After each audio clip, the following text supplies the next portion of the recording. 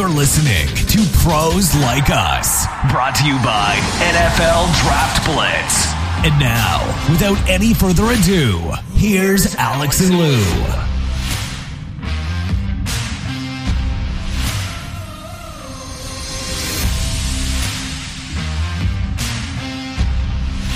That's right, gang. We are back and better than last week. We hope we are hurtling towards week 17 as we record today on Thursday, not our normal Tuesday, but Thursday.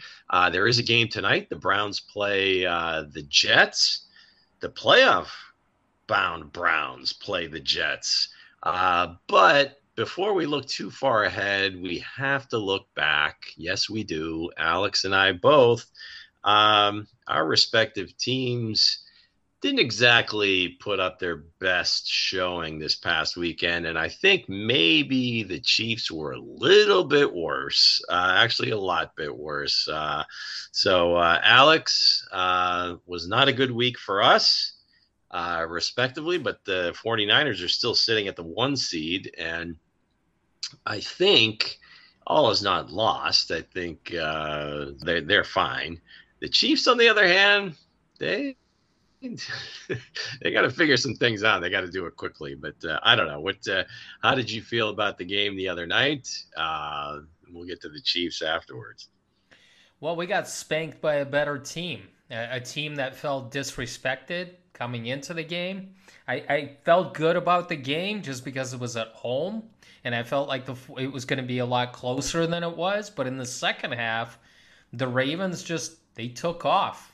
They got it going offensively, and defensively, they caused a lot of confusion for Kyle Shanahan and for Brock Purdy, because they did some disguising. Let's just say that after the snap, you could see that as well. And Purdy, out of the 4 interceptions, 3 of them were on him.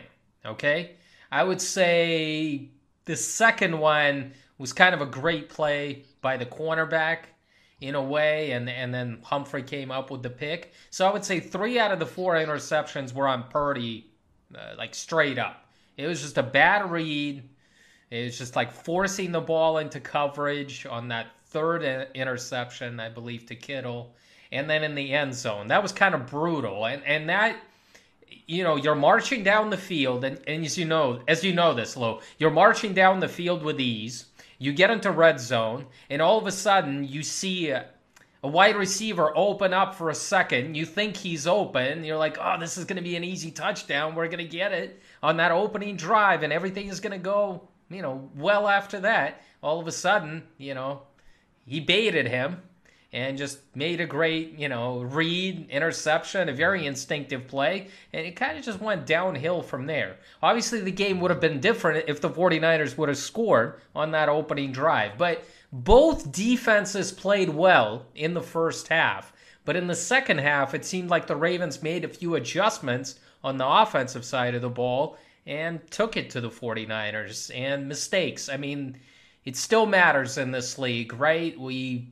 It's about mistakes. I mean, the team that turns the ball over a lot is usually the team that loses, and we came out on the short end of the stick. You can make excuses that our offensive linemen are going down, they're getting injured left and right, one guy is leaving, second, third, but I'm not going to make excuses like that. We got spanked by a better team, at home.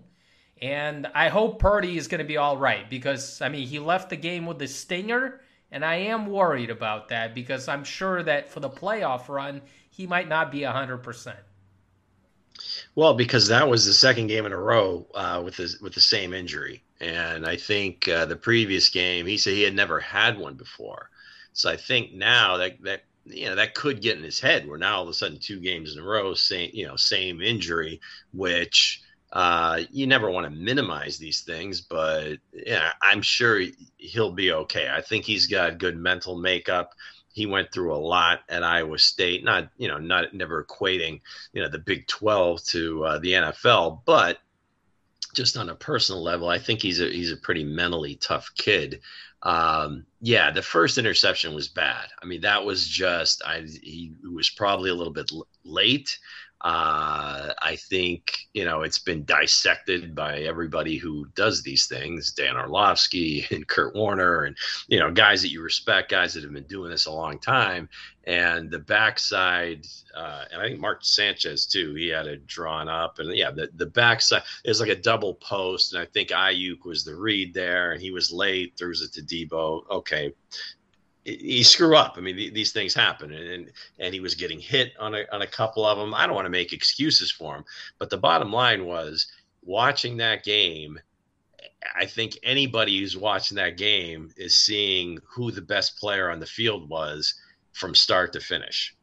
And you can say statistically, it was okay, not that great. Bottom line was, when a play needed to be made, number 8 was making the play. He kept his team, on the right pace offensively. When he needed to make play with his legs, he made a play with his legs. When he had to make a throw, he made a throw. It doesn't always look pretty, doesn't always look perfect, but I don't think there's any question he was the best player on that field. So I think that, that was the difference. And of course, the defense, like you said, I mean, Mike Macdonald, we talked about it going into the game. This guy, I mean, he's, sneaky, maybe he is, one of those candidates, a real young dude that kind of comes out of nowhere, presumably, but, he's been around for a while, been on some good coaching staffs, but yeah, that's a tough one when you're at home and you just, at a certain point, you just say, that dude's just better than anybody we have and we can't win. So, yeah, all kudos to the Ravens for going on the road, getting a big win. And it just seems like any time they've had an opportunity where they've been questioned, they answer the bell and they just put those questions to bed. And you don't like to say that, an MVP gets won or lost in one game. I don't think it was just one game, but for basically the entire country to be watching, everybody to kind of be focused on, well, you couldn't help. I don't know, Alex. I mean, when you're watching the game, I mean, was it that obvious to you that number 8 was the best player on the field? You and I made a bet last week by, I put my money on Purdy to win the MVP. You said Lamar Jackson is your guy to take it home. Well, we know who came out on the winning end. And he was the best player, and they have, the best record in the NFL. They deserve it. So it looks like Lamar is going to win that MVP, Lou. You were right. We'll see. I don't, it still remains to be seen. I mean, he's still got human beings voting on it. I think McCaffrey's got every shot because of the fact that even though Lamar, I think, is showing that he's the best player this year, again, statistically, it isn't as big as even his own MVP season a few years back. So some voters will look at that, and again, it's hard to tell somebody, hey, just watch the games, okay? I mean, it's just so obvious, okay? Just watch the games. It's not always about statistics. Now, it has to be partially about that. But just because somebody has a statistical great season at the quarterback position, unless it's, over like a historical thing, 50 touchdowns, 5,000 yard type thing where it's like, oh, okay, this is different. But this year it's just a weird year where doesn't seem like there's really a quarterback out there that's had that huge statistical season. I mean, even Josh Allen, he's got a ton of rushing touchdowns, passing touchdowns, but again, his team is kind of sitting there at 9-6. We don't know if they're good or not.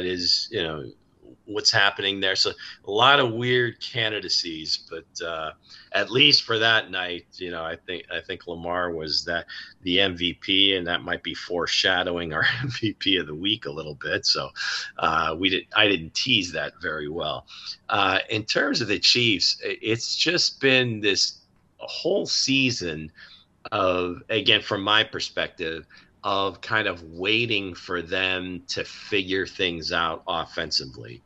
I think the defense has played more well enough. This is statistically the best defense that Patrick Mahomes has had. They don't give up a ton of points, so it's like, well, geez, if the offense could only, if they score 24 points a game, they could, they could be sitting there at the 1 seed, but they just haven't. And I don't know if it's there. It's just like in our mind's eye, we just kind of remember what the offense has been over the years, and to see it kind of just broken the way it is, whether it's the receivers running improper routes or dropping passes and play calls, and Mahomes not trusting the offensive line, and in some cases with good reason. You can't keep replacing the offensive tackles every year and expect to have a lot of cohesion in that unit. But again, I think everybody has a piece in this. And then I think we also talked about it a little bit last week, is where I'm sure they are missing Bieniemy. They don't have that kind of kick in the ass, old school coach holding a lot of people accountable. Now, again, everybody coaches a little bit differently. I'm sure Coach Reid and Coach Nagy have their own way of going about things, and it's very similar. So they don't have that kind of bad cop. I kind of mentioned, at some point, maybe next year, they bring in Steve Smith Sr. to be their wide receiver coach, to be that kick-ass guy and kind of, holding younger receivers accountable, whereas their receiver coach now is a pretty young dude himself. And I don't know that he's found his coaching voice yet. So now that group is kind of twisting. But again, it's more than that. It's everybody top to bottom from Veach down. Everybody's got a hand in this. But I look at the AFC picture, and there's nobody outside of Baltimore that's really sticking out, playing so well that you can say for a fact that, wow, the Chiefs would really be in trouble if they played this team. I just don't see it. They've been in most of the games. They beat Miami, they beat Jacksonville, so they have tiebreakers with those teams. But the Raiders, and again, I'm crossing a couple different things here, and I got way too much to say. But in terms of that, go back to that game. The Raiders really didn't do anything special in that game to win it. The Chiefs pretty much hand-delivered and gift-wrapped and Christmas gifted them 2 touchdowns. 2 defensive scores. Their offense kicked a couple of field goals. They completed 1 pass from quarter 2 through 4. Or no, they didn't complete any. So they really didn't do anything offensively until the last drive of the game, where they kind of handed the ball off some. I think the Chiefs defense was out of gas and they kind of ran out the clock. But I don't know. You got 2 weeks to get this straight. My thing is, hey, it's a defensive team. Let's lean into that. We don't have to get cute with the offense. We don't have to try a lot of trick plays. If we need to run it a little bit more, let's run it a little bit more. If we need to throw screens, let's throw screens. If we need to just check it down, in a lot of these situations, check it down. Punting isn't all that bad. It's like sacrilegious to say when you've got Patrick Mahomes as the quarterback, but in order to get this team across the finish line to win games, that might be what you have to do. So it'll be interesting to see what happens moving forward in the next couple of weeks.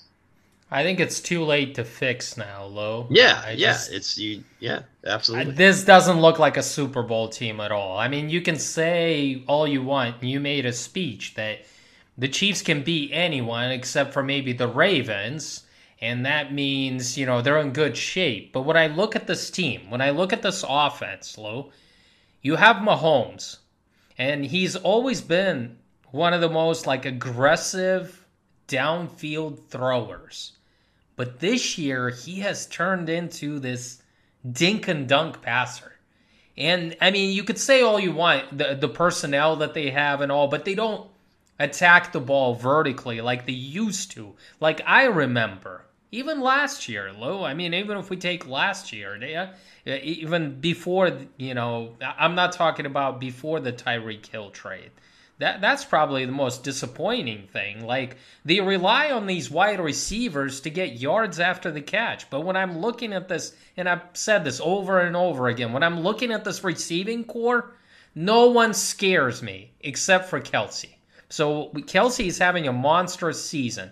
But as you know, in the playoffs, teams are going to take away Kelce. They're going to double him. They're going to triple him. And they're going to say, hey, Rashee Rice. Hey, Justin Watson. Hey, Kadarius Toney that can't catch the football. Beat us. Beat us. One-on-one. Let's do this. We'll take away your best weapon. Kind of like Bill Belichick usually does, right? Takes away the best weapon on offense and wants the supporting cast to beat him. Then I'm looking at that offensive line. Maybe there's a reason why Mahomes doesn't go deep, because they don't trust the offensive line, especially those bookends. They have way too many offensive holding penalties.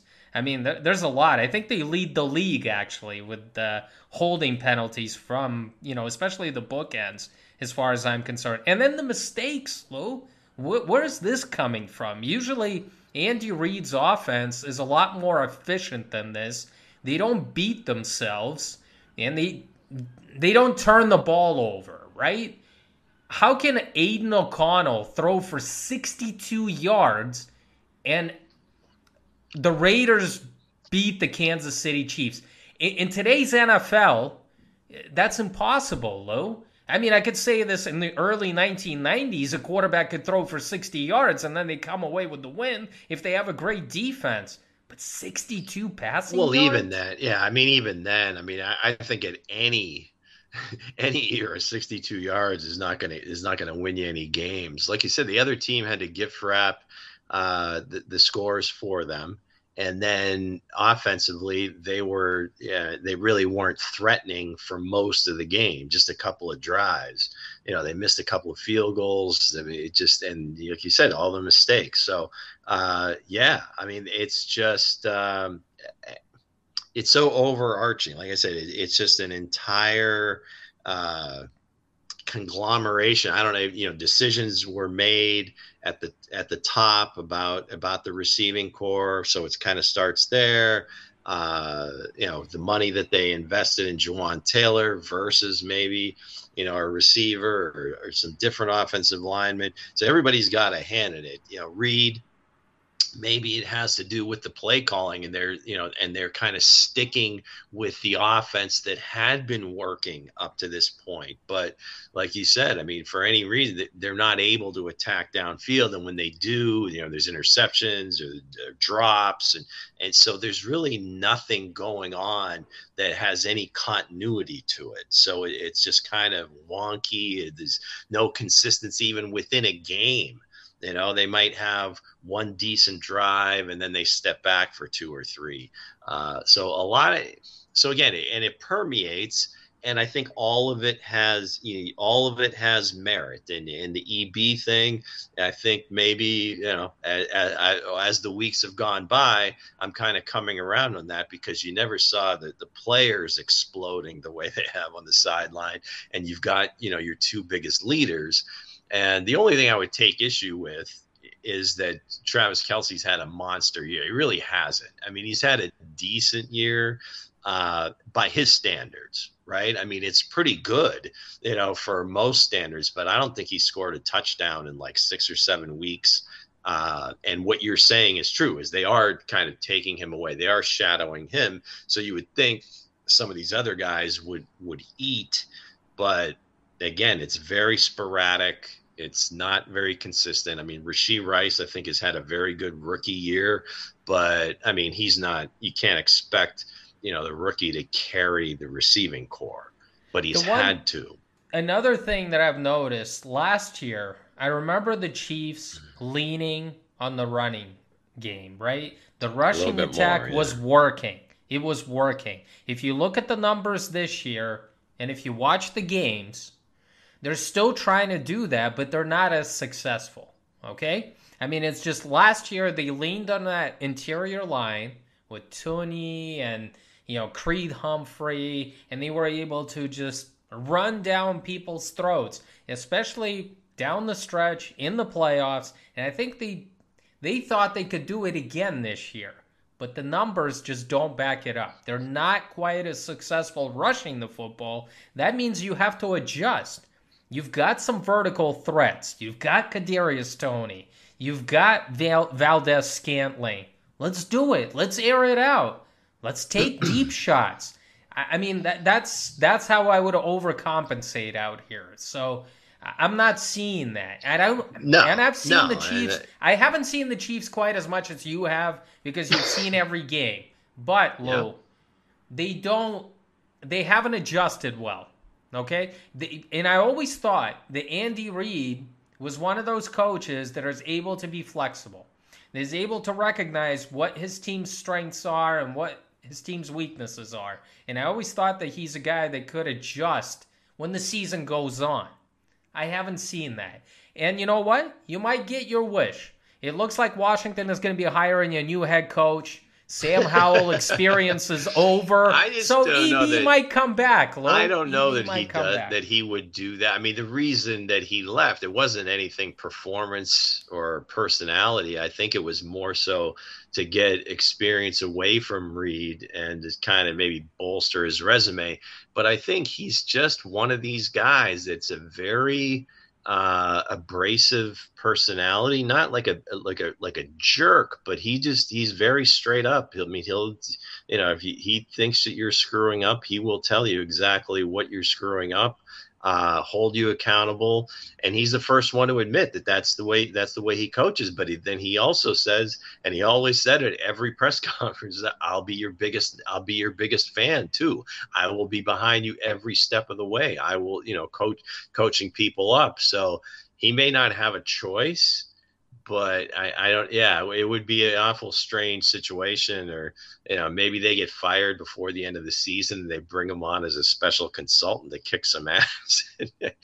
So that's the only thing. I'm not saying that the Chiefs have given me any indication that they could go through and win or be a Super Bowl team. But I'm just looking at these other playoff teams and this lack of experience.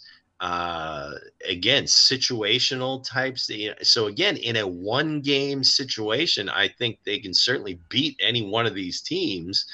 So that's the only thing that gives me any sort of hope that they could still win a playoff game or two this year. As bad as it looks, I mean, I don't.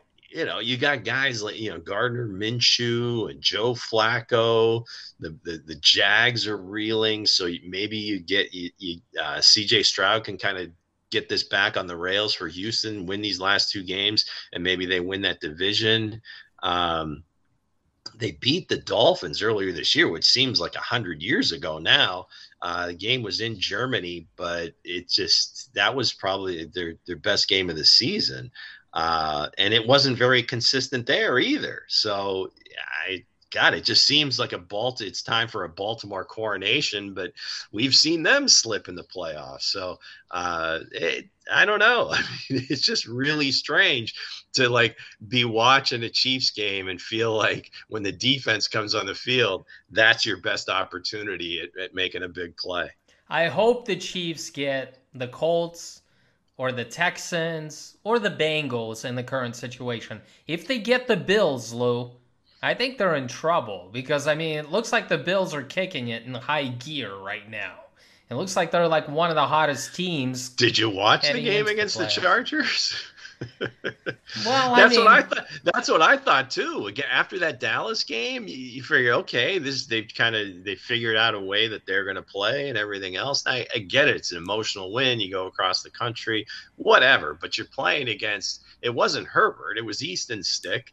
They were beat up all over the field too. But they took them to the wire, man. So and that's the infuriating thing about the AFC right now is where we all thought coming into the season, you had all these really good teams, all these really good quarterbacks, and there's no consistency here at all outside of the Ravens. Miami did finally win. They beat a team about 500, against the Cowboys last week. It was at home, but hell, if the fullback maybe doesn't fumble on the goal line, we're having a whole different conversation as far as Miami's concerned. But we'll see. They go to Baltimore this week, and they can speak for themselves. If they win their last 2 games, they're the 1 seed. Well, I'll tell you what, the Chiefs situation is a lot better than the Broncos situation currently, Lou. So I'm sure you're gloating somewhere. You're like, yes, Denver. I mean, Sean Payton, he's trying to trying to get this revolution going in the Mile High City. It's amazing. I never thought it would come to this, but here it is. I mean, they've benched Russ for the last 2 weeks of the season. This situation reminds me of the Derek Carr situation. Sean Payton. And look who's coming in to play. Yeah, that's what I'm saying. Jarrett Stidham. That's what I'm saying. And he didn't save the Raiders either, okay? But, I mean, in all fairness, let's be fair here. It's just they signed Jarrett Stidham to a big contract for a backup quarterback. But I actually didn't think it would come to this, If you look at Russ's numbers, Lou, they're actually quite good from an individual standpoint. Let's not get trapped by that. Right? We talked about that early in the show. But they're not winning, and there's certain they're 25th in offense. Yes, his individual numbers aren't bad, okay? But is it $50 million a year? Is it this is the quarterback I want to work with? Is it this guy is like carrying this horrible team? No, none of that stuff. So yeah, I think Peyton, if he's going to go down, right, he's going to go down with his guy. Now, I don't know who the hell his guy is. I don't know that it's Jarrett Stidham. Jarrett Stidham just happens to be there. And I think maybe he liked him more than Russ coming into the season, but he's willing to give it a try. And they did. And he figured it out. I mean, it was ugly early. Got a little bit better. They won some games. It was ugly, but they won some games. And then it got ugly again when they got crushed in Detroit, the blow up on the sideline, and then they lose at home to New England. And it was like, oh God, this is bad. What do you think? I am not gloating. Who is Sean Payton's quarterback? Because we can all agree that this is it. This is the end of the marriage. The Broncos are going to have to eat $85 million, when they cut him in March. It's a lot of dead money, but and the GM is probably going to lose his job as well because Payton has got to throw somebody else under the bus as well by saying, this isn't my guy. I didn't give him this contract. Well, they didn't just pay him. They gave up a bunch of picks. They gave up a bunch of players. So, I mean, this is going to go down as a really bad. Let me throw out one of the worst ever. Let me throw out a name that seems logical. Okay, Kirk Cousins. Yes, sir. Captain Kirk. Because you have the defense, right? The Broncos defense has played very well after not playing well the first 5 or 6 weeks of the season. But then, there's been this revolution. I mean, they've risen from the dead. Kirk Cousins is one of the most efficient quarterbacks. He studies like hell. He knows the offense. He can excel in that play action pass. They can rely on the run. Kirk Cousins is one of the most underrated quarterbacks of the past decade. So I would say that's the only guy. I'm not sure that the Vikings are going to let him go that easily, especially with this quarterback situation that looks really murky for them. But since the Broncos, they don't have a choice because he's a free agent. I mean, but they're probably going to compete for him. That's what I'm saying. But probably, I think Cousins makes the most sense. The only thing is he's coming off an injury, and he's also 35 years old. So that's probably going to be one of those Achilles things. Injury. I mean, all due respect to Aaron Rodgers, and he was going to come back this year. I don't know that was ever really going to happen, but whatever. He's optics. It's all about Aaron, and so he got all his attention. You haven't heard a word out of Kirk Cousins, okay? And that's on brand, and that's just the way he operates, like most guys would. But he's there helping, trying to help out, the team get to the playoffs. He is the ultimate team guy. And I agree with you. This would be perfect, again, pending on his health, right? And if he's willing to I don't know. They're probably not going to be able to break the bank because, like you said, all the dead money that they have, and especially his age, everything else. So it may not work from that perspective. Is Sean Payton willing to, draft a guy and wait for, kind of develop? Is that in the cards? No, but they may still do that, but they're going to have to bring somebody in that, can play quarterback right now. Maybe it is Jarrett Stidham. Maybe Jarrett Stidham is this bridge guy, but they go out and draft one of these young dudes that, everybody seems to think there's a handful that can play in this draft coming up. But again, it's a crapshoot. Every year you got guys that you thought were going to be good that have busted out, right? I mean, it's just statistically, that's just the way it works. Maybe half of them hit, maybe 2 of them out of 5 hit. How about, well, he's a totally different type of quarterback, but he's going to be out there, it looks like, is Justin Fields. He doesn't seem like a Sean Payton type of guy, does he? Absolutely not. But I also think that the Broncos don't have the capital to give up for Justin Fields. They don't even have like a viable day 2 pick that I think they'll be willing to give up for Justin Fields. Yeah. I'm not talking about a first rounder. I think if they had the draft picks, they might do something. Yeah. But the availability, I don't know that there's a ton of guys that are going to be available that you would say, yeah, that's a playoff dude. But here we are 4 weeks ago, would we be saying this about Joe Flacco having a resurgence? 4 games. Can you win comeback player of the year playing like 6 games? I mean, this guy's just this has been amazing. Your Cleveland Browns, they're sitting there now at 10-5. Not exactly the way you probably envisioned it, but here we are. Well, I mean, the defense is getting it done. With all due respect to Joe Flacco, the Browns are being driven by that defense. A lot of touchdowns coming, a lot of deep balls. I mean, it's Cleveland's pretty fired up, my friend. No, they're clicking the last couple of games with Amari Cooper, and Cooper had like over 285 yards last game. Yeah, that's crazy, right? Yeah, video game numbers, franchise record. I mean, the Browns have been around forever, and that was a franchise record. But I don't trust Joe Flacco in the playoffs. As much as I love Cleveland, and I picked them to go to the playoffs with Deshaun Watson, by the way. I never saw this story unfold. But here it is, Joe Flacco coming from the dead. This dude has had some of the best playoff football in his. I mean, some of his wins have been just legendary. The year they won the Super Bowl, when he basically made all his money and got the $100 million contract or whatever. I mean, they go, I think the first game he beats Andrew Luck. Then he goes and I think he wins in New England, beats Brady, and then Manning in Denver. And then goes and wins the Super Bowl against the Niners and Jim Harbaugh. So, I don't know, man. Dude, maybe there's some magic left.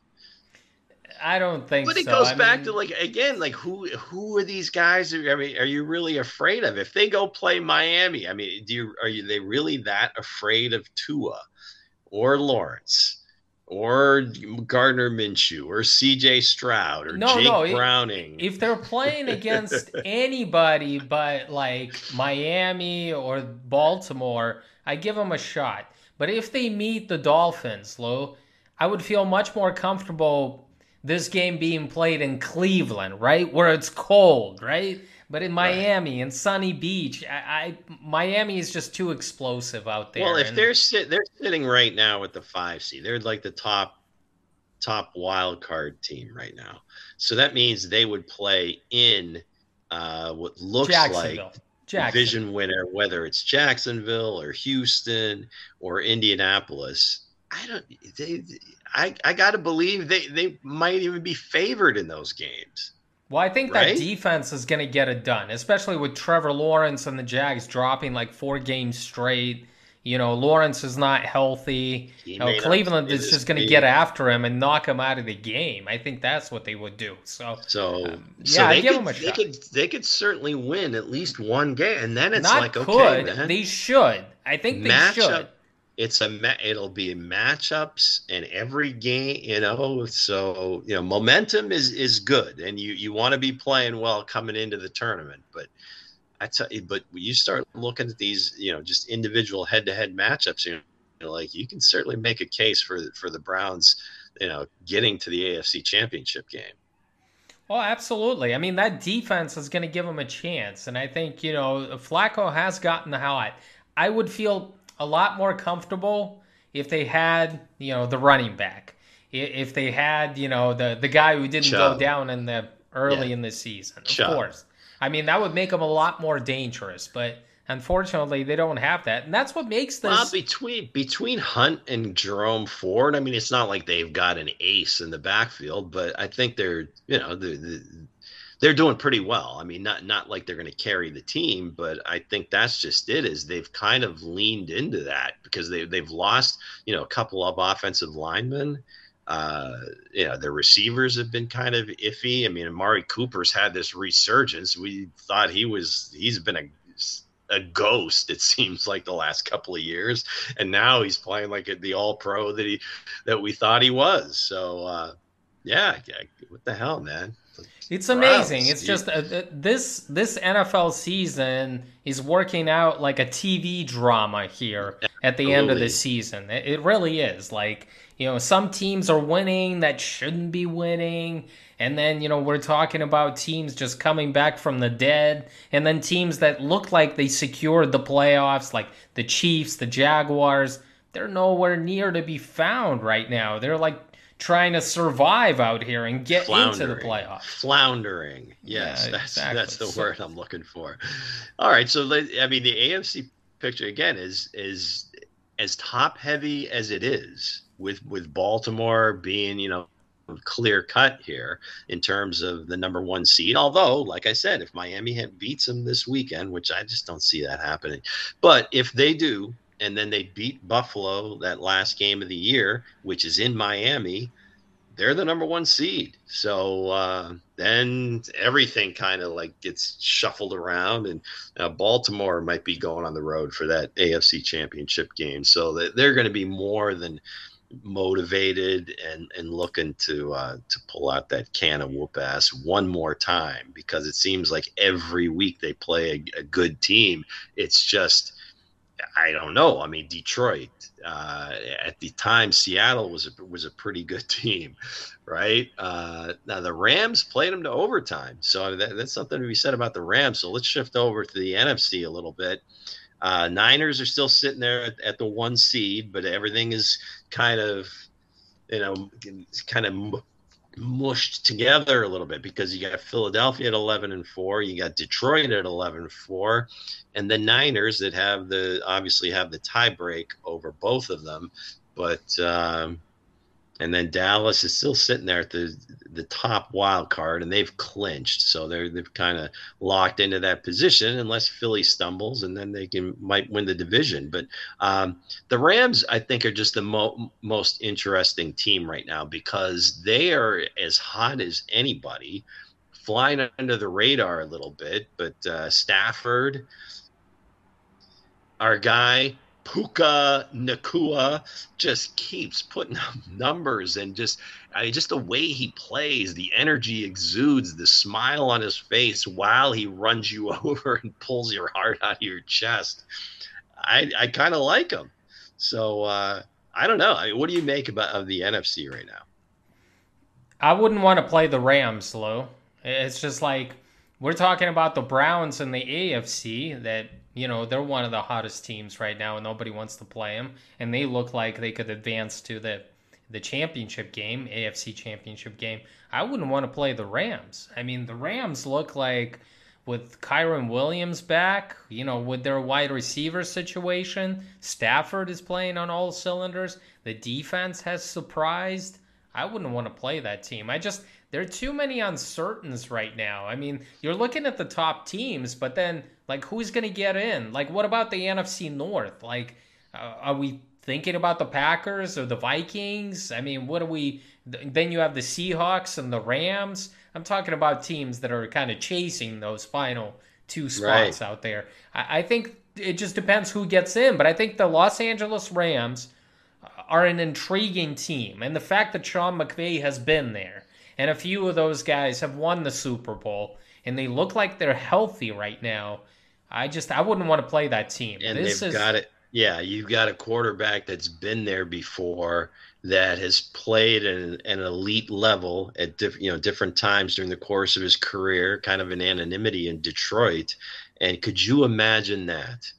First playoff game out of however many years, Detroit wins their division, and who comes in but Matt Stafford in that playoff game? Would that just be surreal? You talk about an unscripted, scripted show. That would just another chapter in just like this whole season of just being just nuts, absolutely nuts. That would be, Goff going against the Ram. We didn't want you, and now you're gone. Stafford, all those years laboring in anonymity with Detroit, and now he comes back with a playoff team wearing a Super Bowl ring. I'm ready for that. Rams at Detroit. Let's just put it on right now. I think the commissioner has already written that one down, and I think it is going to happen, Lou. That was the big joke, and the television commercials leading into this season was like the big thing was, the NFL is scripted, it's fixed, and all that, and they kind of leaned into it. So maybe, and they kind of I don't know, that sort of marketing campaign kind of went by the wayside a few weeks into the season, but I think now it can be resurrected with some new players. That would just be so fitting. That would be so cool. I mean, I don't know, who it would be the coolest for, but that would be an awesome sight. I mean, who else scares you in the NFC except for the top teams, right? Like the teams, a couple of teams that are out there. Besides the Rams, I mean, nobody really scares you, Lou. Seahawks, Packers, Vikings. I mean, if those guys get in, they're going to be like one and done, right? Let's talk about, Baker. We've been kind of had this running thing with Baker all season. And again, I said it last week, and I'm the first to admit it, that I was way off on this. And Baker is proving me wrong. He is playing well enough to be the leader of that team. They lead that division. They're sitting there at 8-7. It's no lock by any stretch of the imagination. You still have got Atlanta at 7-8, New Orleans at 7-8. But if they beat New Orleans this weekend in Tampa, that will go a long way in just kind of like salting this thing away. But Baker, I mean, and then after the fact, you look at it and it's like, well, geez, he's got all these weapons. He's got Mike Evans is still, again, it seems like the most underrated great player ever. Godwin seems to be kind of, I don't know, that he's been injured a lot, but it seems like he's finally getting healthy, and he's putting up numbers. Rachaad White, I think I mentioned it last week, quietly having a great season. Defense is playing all right. Not that they're world beaters, but here we are. And we're talking about Baker Mayfield leading a team into the playoffs where he was the guy from the first game. It wasn't like we had to put him in or we had to take him out and put somebody else in and then he gets the job back. No, he's been the guy from the time they signed him, probably. I mean, they went through this charade with Kyle Trask during the offseason, but I don't think it was really a competition. And here we are. Does he deserve can he be a guy that maybe Sean Payton lures?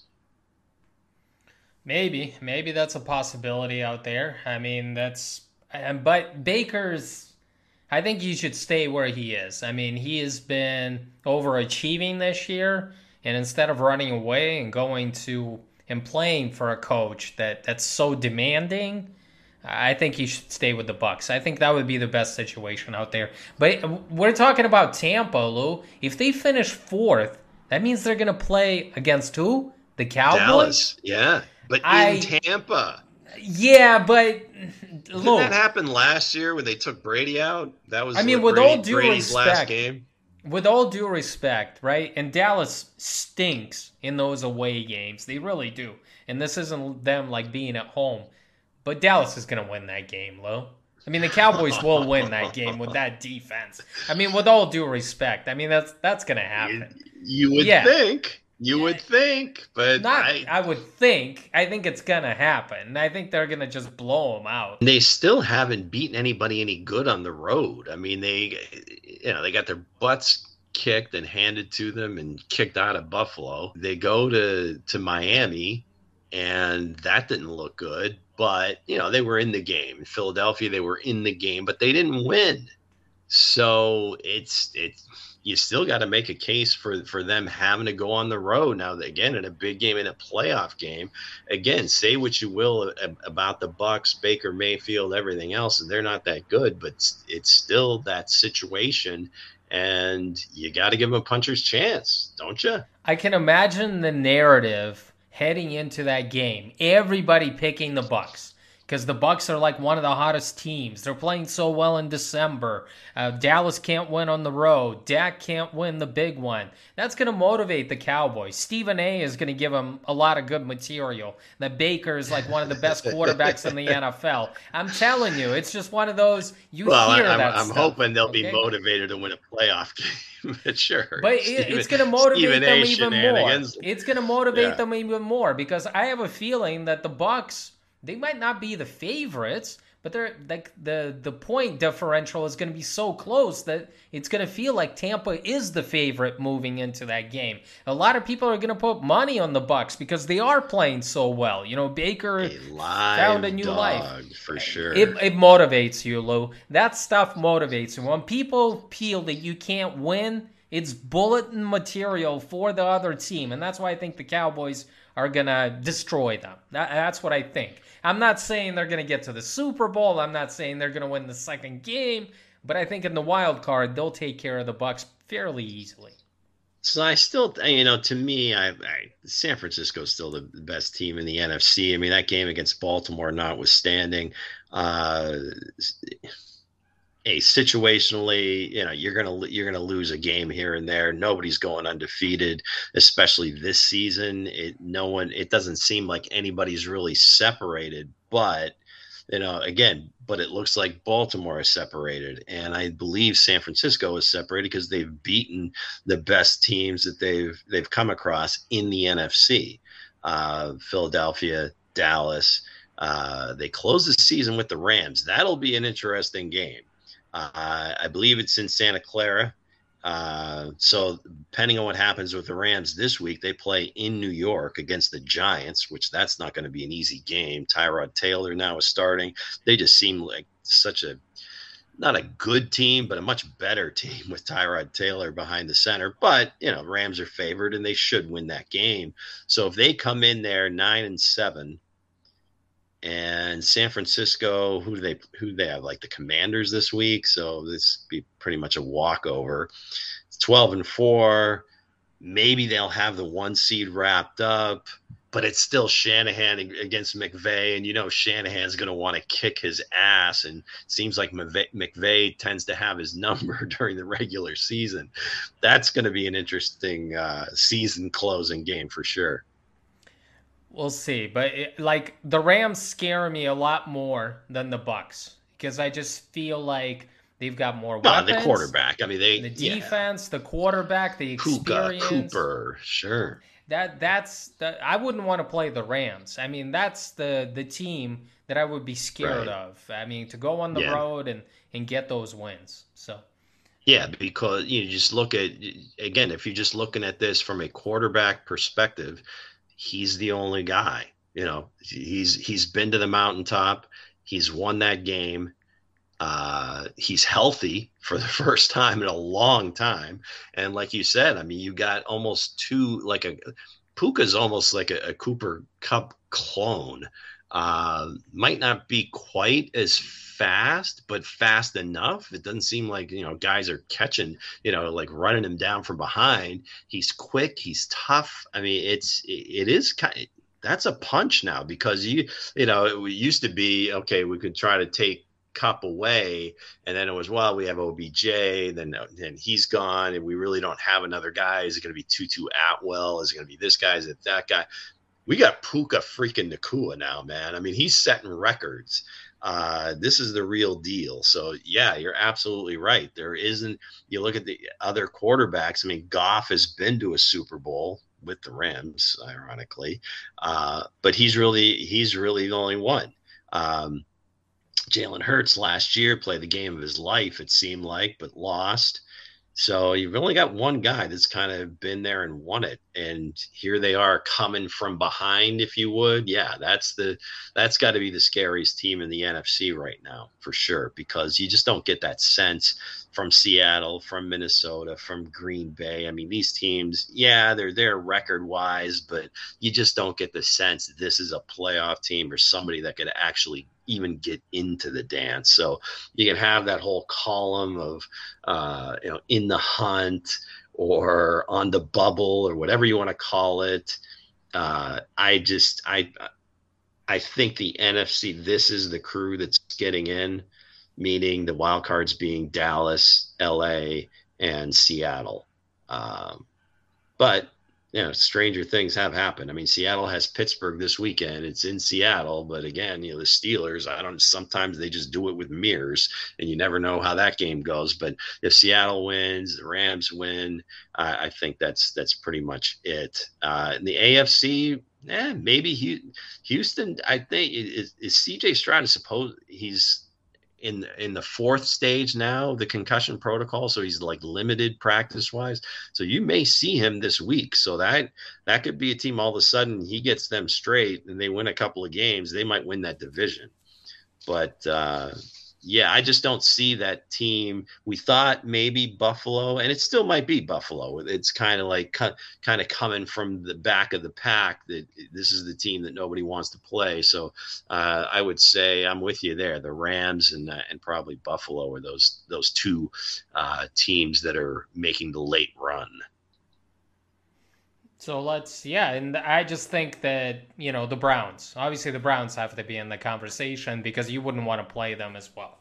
I mean, Cleveland, like as a Joe Flacco, here we go. That would be something. Now, if we talked about, Stafford going back to Detroit. How about if Flacco back in Baltimore for that game against Lamar, that pretty much took his job, and the rest is history, so to speak. But there could be two really compelling human interest stories along with some pretty decent football. MVP of the week, I think I pretty much let the cat out of the bag at the beginning. I've got LJ8. I don't. Mari Cooper, record-setting day, of course. Puka, another huge game. Breece Hall for the Jets. But again, it was the Jets, and it was just a crap game. But he had over 95 yards receiving and rushing, a couple of touchdowns. I mean, the kid's just a great player on a really bad team. But Lamar Jackson's got to be my MVP of the week. I'll go with Amari Cooper just because, he put up like fantasy numbers, 11 receptions, 265 yards, nearly 25 yards per reception, and 2 touchdowns. I don't know, I think maybe him and Jerry Rice, Lou, are the only wide receivers that have done it for like different teams, because Amari Cooper has been over 200 yards with the Cowboys. He's done it, obviously, with the Raiders, and now he's done it with the Cleveland Browns. So that's pretty impressive. That is impressive. Has anybody else ever done it for 3 teams? I think Jerry Rice did. No, I think he must have done it with the 49ers, the Raiders, and the Seahawks, right?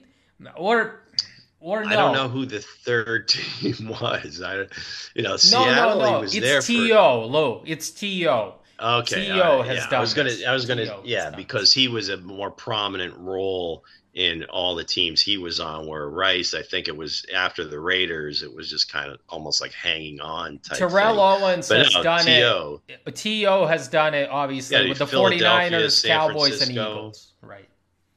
And the Cowboys, right? He may have even done it with. Hey, he had a chance to do it with the Bengals, playing with Ocho Cinco, with the Bills. But yeah, those three for sure. All right, so we come to this segment of the show now where I'm flat out embarrassed. I've lost my touch. I'm having a really, really rough few weeks. Started out the season pretty decent. Actually not so good, kind of like middling, then got it above 500, but last few weeks have been very difficult. So just going to give you my games, 24-30 on the season. Pretty just, I don't feel good about this, but all right. So we got Baltimore. As I said, they're playing Miami. This is to kind of shut the door on any conversation that anybody else is the number one seed. So I'm going to take Baltimore minus 3.5. We talked about the Bucs, how well they're playing. They can, I don't know, they can clinch the division, but it's almost all but clinched if they beat New Orleans. So I'm going to take Tampa Bay minus 3. I've liked the Bears a lot late. Lee, and those seem to be the games that I'm winning. They try their best to give it away at the end, and it's very difficult to watch. But I like the Bears minus 3 this week. Seattle's minus 3.5. They shouldn't be favored over anybody, but I can't see taking Mason Rudolph either on the road. So I'm going to go with the Seahawks. And then my bonus pick, just because I'm doing so terrible, I got to throw 5 in there. I'm going to take the Giants. In my ugly game of the week, I'm going to take the Giants plus 4.5 over the Rams. I think the Rams win. I think it's a field goal game. And somehow Tyrod Taylor makes enough plays to keep it close. But, yeah, not feeling very confident, Alex, but I'll give you 5 this week. All right, my lock of the week, I'm going to go against you, my friend, on that first game. I think Miami is going to keep it close. I think Lock. Yeah, I don't anticipate the Ravens blowing out the Miami Dolphins like they did the 49ers. I just think the Dolphins are going to be a lot closer, and frankly, I think Miami wins this game on the road. But I'm not willing to go there. I'm just taking the plus 3.5, which I'm going to do, the spread. And I think that Miami, if they don't win, this game is going to be a lot closer. So for the Ravens are flying high right now. They beat the 49ers. They proved it that they're the best team in football. Their defense is great, yada, yada, yada. But the Miami Dolphins ain't too bad either on defense. And that offense is going to be flying high. Okay. And Tyreek went nuts up there last year. It was early in the season. I mean, it was nice weather and everything. You know, it might be a little bit different this weekend. I'm sure it'll be a little wet, a little bit of a slog, but they did go up there and beat them last year. So Miami also has rain. Who am I to say no? The Dolphins also have rain and in sunny Florida. I mean, it also rains up there, so I don't think it's going to be a problem. I think the advantage that they have is that they're going to see the same type of offense that they saw against the 49ers. But I just think the Miami Dolphins have those explosive playmakers. Tyreek Hill played last week. He's not 100%, but having him out there. And I think what the Dolphins are going to be able to do is they're going to be able to run the football. And they're going to be able to get those screen passes with Devon Achane. And I just think that's going to be the difference. Again, I'm not saying Miami wins, but I think they cover that. I think it's going to be within a field goal. It's going to be a very close game. And we're going to find out that the Dolphins are closer to the Ravens than you're giving them credit for right now. All right. Very good. I can't wait. I mean, it's a 1:00 game. I mean, I'm surprised they didn't kind of figure out like an island for the game, maybe like a Sunday night or something. But here we go. 1:00 Sunday afternoon, Baltimore at home against Miami. Should be a good one. So that's going to do it for us this week. We got to hit a lot of stuff. Playoffs coming up. A lot of scenarios out there, teams trying to get in. Everybody's still alive. I think 24 teams out of 32 are still mathematically alive. It's the latest. That many teams have been alive in like 20 years.